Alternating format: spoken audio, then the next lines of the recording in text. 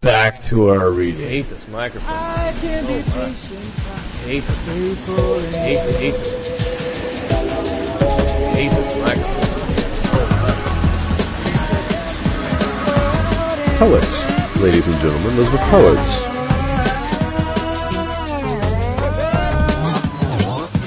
Totally unbelievable. Metaphors, people.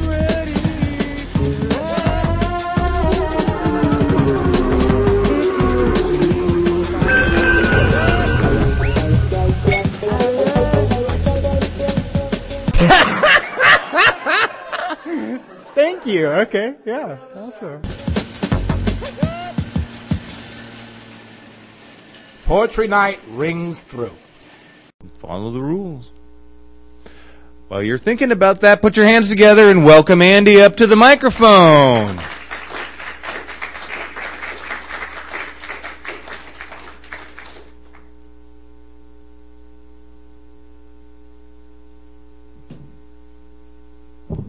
Thank you, everyone. Blue mussels, don't be sad. Your destiny isn't to be as happy as clams. You're cultured. You'll have a hot bath and butter drawn for you. You'll be served with parsley and thyme. In time, this too shall pass. Blue mussels, don't be sad.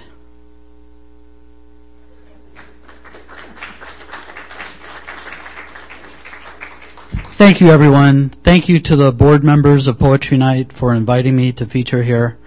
I first read at Poetry Night in 2010, quite a while ago, and all of the encouragement I've received over the years here, I really appreciate.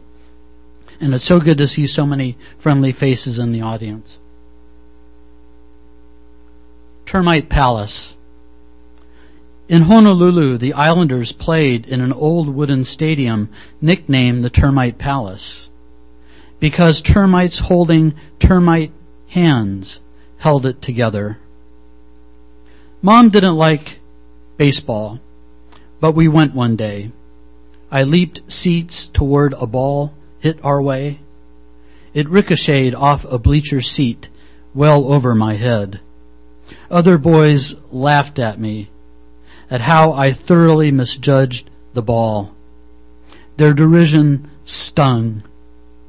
We went to the next day's game too.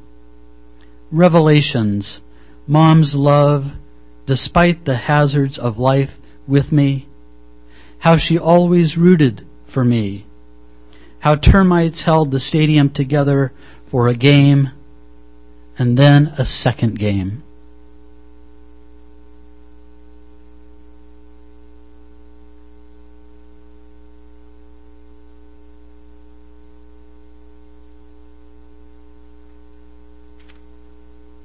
Christmas Day in New Orleans, listening for Grandpa.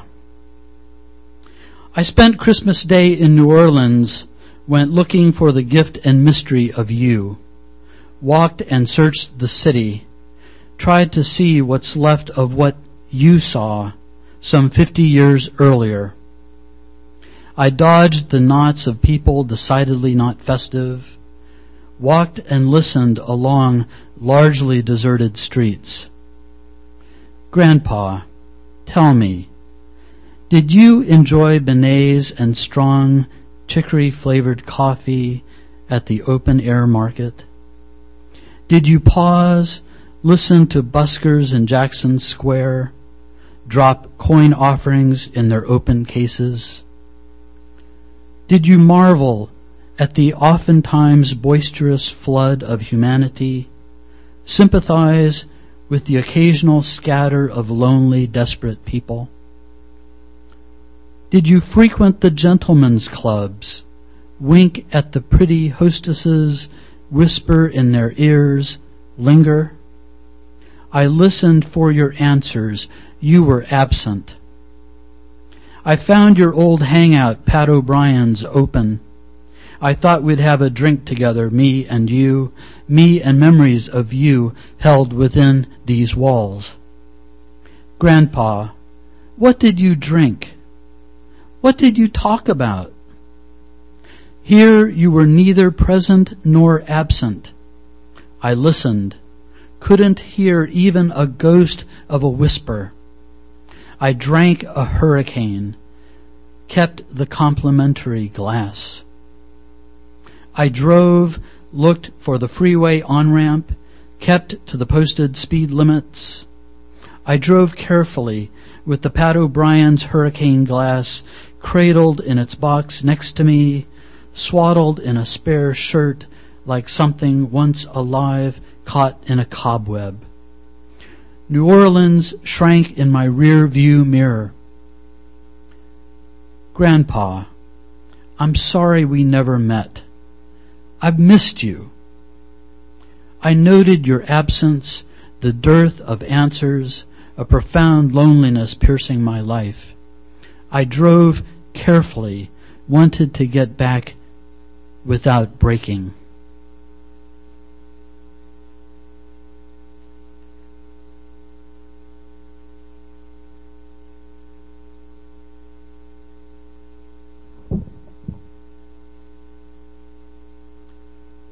What we love consumes us.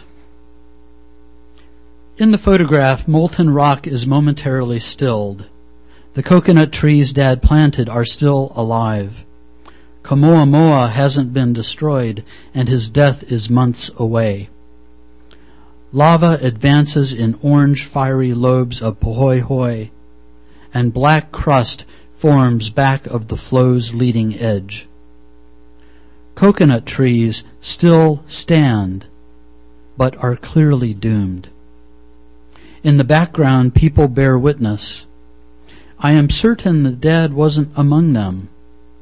Already very ill himself, he was caring for his companion after her stroke.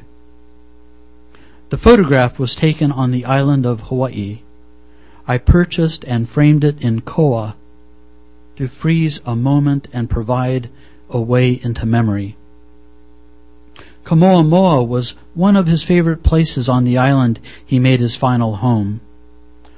Kamoa was a place to talk of his legacies, for him to talk of the Hawaiians' achievements, for him to talk about planting trees and watching them grow over decades. At Kamoa we camped, once played catch, mauka of those trees. An autopsy revealed that one lung was a mass of scar tissue. Dad died of pulmonary fibrosis. It made sense finally. Dad saying his lungs hurt and coughing flecks of blood into a handkerchief. Now I look at the photograph and imagine fiery pain and black crust forming and reforming. Volcanic fumes in the very air of his beloved land consumed his lungs and consumed him. Still, I'm envious he found his final home so early.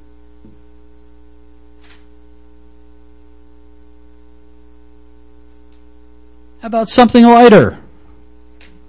What a concept, huh? Angel and I consider a new roommate. This morning I'm tending a love poem inspired by a woman I've had few words with. She's lovely, not distant or icy. We're practically neighbors but actually haven't met.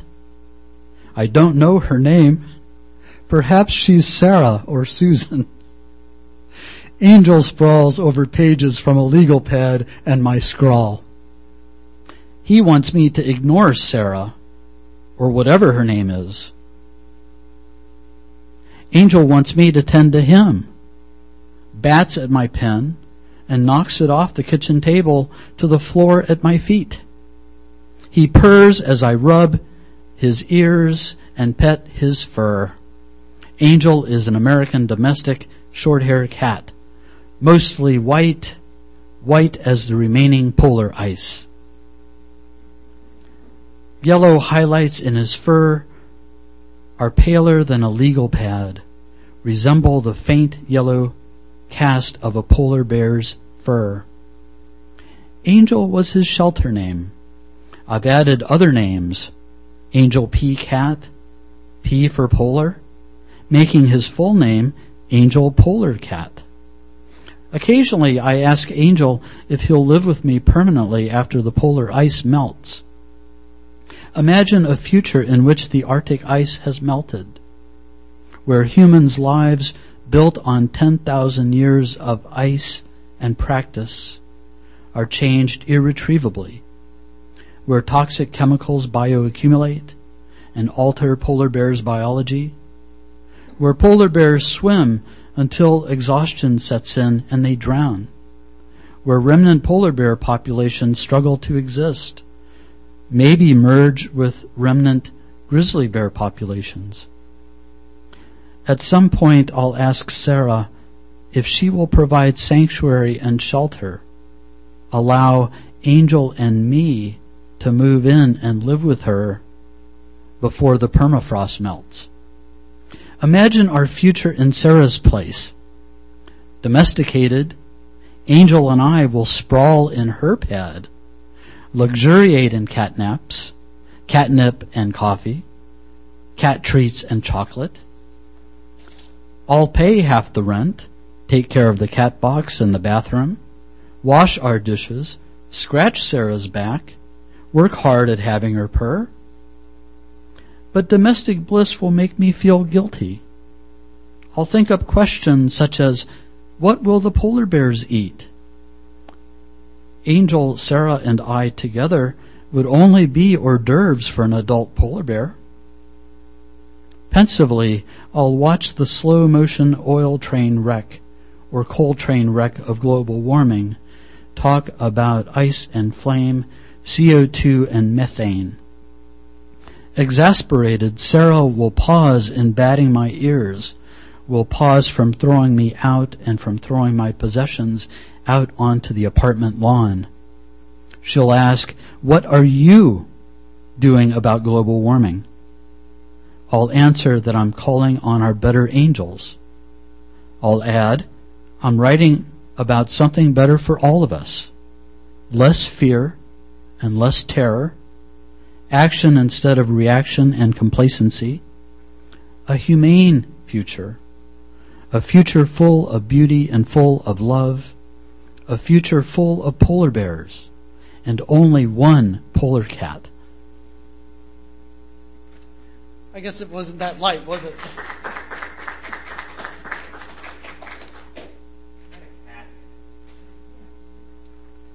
Right? Where's the harm there? As my friend Jim Berlino would say, where's the harm there in having a cat in a poem? So Yoshi read first, and I see that he's taken off, but I just wanted to mention that he said that today's International Peace Day. I did invite the Peace Vigilists to show up, and I see that they're probably out there at the corner right now. So I thought I would read something in their honor. This is for Jim Milstead, Ellen Murphy, and all of the Peace Vigilists who stand the corner every Friday. It doesn't matter what weather, they're out there. This poem begins with an epigraph by Sarah Browning. The war works hard, so poets and activists have to work even harder. Peace Vigil, downtown Bellingham. Be quiet and subdued.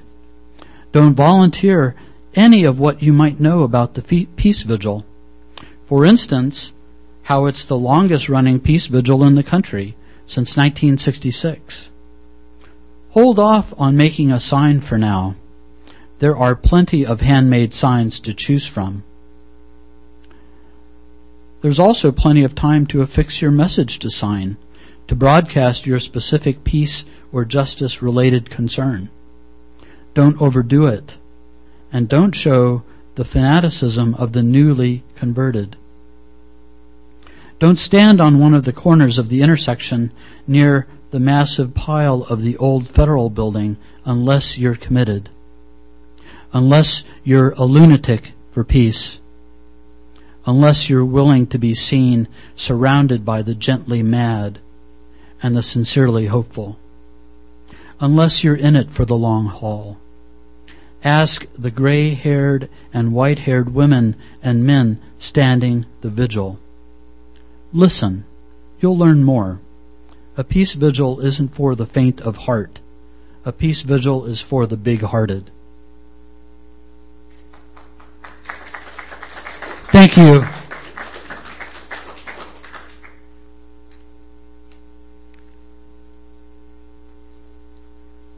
So I think I'll go with that slightly dark theme, since it's working so well. Last road trip. Mom called me at the hotel a few miles away from her home, said she wouldn't allow my visit. My girlfriend commented, "That's family. Now we'll get to do more sightseeing." She reluctantly agreed to Santa Fe, but declined Taos, even after I told her how I loved Taos and Taos Pueblo, surrounded by snow-limbed mountains. My girlfriend wanted to see ruins. While she chose which ones we would see, I struggled with thoughts of my relationship with Mom as wreckage. Fighting disbelief and anger at her refusal, I drove the rental sedan toward Bandelier. We stopped at the edge of a massive ancient caldera. From the turnout we heard an elk bugling. I felt my demons, lack of self-esteem, uncertainty, returning. We learned that the dense gray smoke scouring the western sky was from fires surrounding our destination. We found the site safe. Relieved, we marveled at its slot canyon and at the residential cells of a once living, once thriving human city. We admired petroglyphs. We noted cupules in living rock used to anchor poles of buildings to canyon walls. We exclaimed over the scarcity of water, speculated about the role of fire in this land. We drove back to Albuquerque, then towards Salinas Pueblo missions. Parched and dissected by barbed wire fences, the land tilted to the southeast. Emptiness reigned over isolated ranch houses and scattered knots of livestock. We were largely silent. During one stretch of roadway, we argued about things irrelevant to our relationship. Plastic bags, and drivers' refusal to give up SUVs. We made it to Salinas, found a desolate land shorn of love and the sacred. The mission church and kivas were open to the sky, desiccated wounds. The ruins were vast, lifeless, forlorn. Mostly true. Stripped bare, the kivas and mission church still exuded the sacred, joy in entering and re-entering the blessed world. I felt forlorn, shorn of love and sacredness. I was wounded, not lifeless. I wanted to ask, "Hun, is this the end?" Even in a sacred, enchanted land, it might be too late to build an altar to the goddess of second chances. This is what the end looks like after all.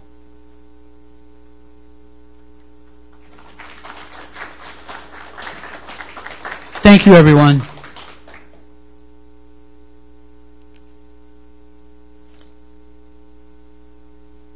So in 2013, I started imagining what it might be like to have kids, because I don't have any children, and I'm well into middle age now.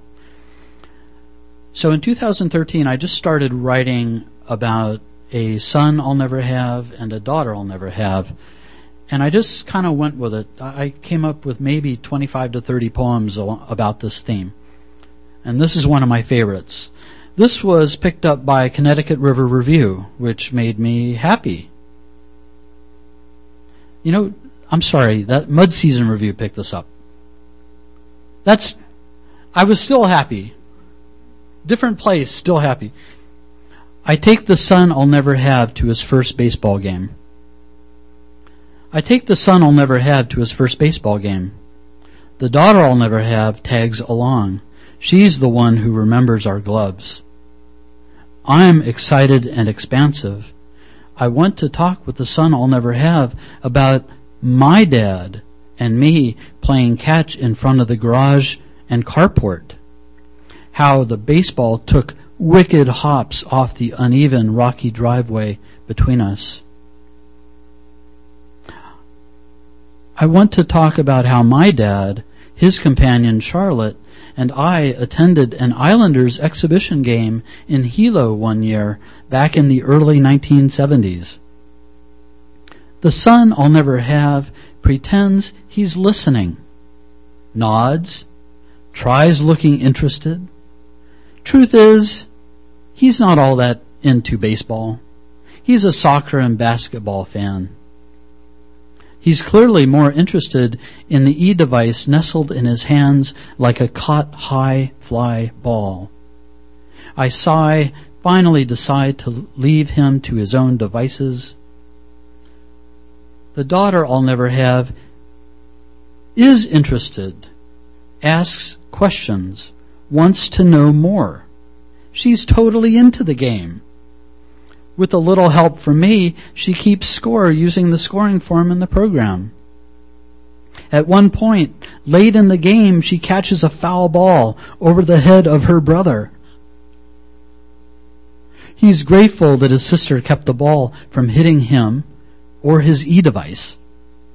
At the end of the game, we walk out of the stadium, and I find myself telling the daughter I'll never have that my mom, despite not liking baseball at all, took me to 2 Islanders games in a row in Honolulu one year. After all these years have passed, it's a revelation. Mom's love for me, her taking me to 2 baseball games. The daughter I'll never have hands me her souvenir baseball and says, "This is for you, Daddy." She asks, "When can we go to another game?" I don't see it, but the son I'll never have rolls his eyes, says, "Way to go, sis." I reply, "Soon." The daughter I'll never have allows me to put an arm around her shoulders for a moment. Today is opening day. Today hums with promise. Thank you. That's a little bit lighter. So I wrote this poem for a lovely lady named Evelyn Thompson. She was born in 1916. She died earlier this year. She was 99 years old. And this is for Evelyn Thompson, my dear friend, my ex-girlfriend's mom. Chuckanut Drive road trip. I drive my elderly friend Evelyn through Fairhaven and down the Old Coast Highway, known now as Chuckanut Drive. From high cliffs, views open up of ocean and islands to the west, mudflats to the south. Tides out. Although she is legally blind, she remembers these views. During World War II, Evelyn was a Rosie the Riveter-like welder in a San Francisco Bay naval shipyard. Evelyn met Clifford in the lobby of one of the residential hotels in San Francisco. He was a harbor pilot, guided ships in and out of the harbor. I think he admired her fine lines, the steel underlying her exquisite features. After the war, Clifford drove Evelyn, his new wife, up this road to Whatcom County. Evelyn asks me, "Did you know prisoners built this roadway?" Clifford told me. She's told me this before, but it's okay. I answer, "Really? It must have been tough going." We park at one of the overlooks. I get out and help with her walker. For a time, she stands with face uplifted, for the sea breeze. She must sense the vast volume of space beyond us. Tiring, she sits on her walker seat. To lift her mood and mine, I shout, "We are alive!" She laughs at me, and for the rest of our day smiles. With her example before me, I know I will persevere. Someday I'll insist on being driven here. I'll wrestle my walker, or I'll be wheeled out to the cliffside to luxuriate in the expanse of distance. When I can no longer see, I will be here where memory dwells. I will ask my driver, "Did you know prisoners built this roadway?" Evelyn told me. Thank you so much, everyone. You guys are great. Thank you for listening. Thank you. Thank you, Poetry Night.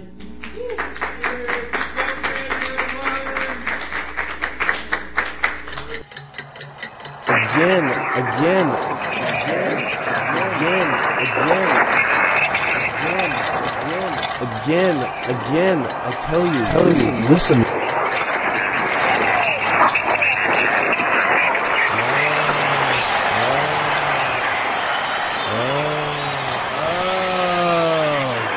Yeah.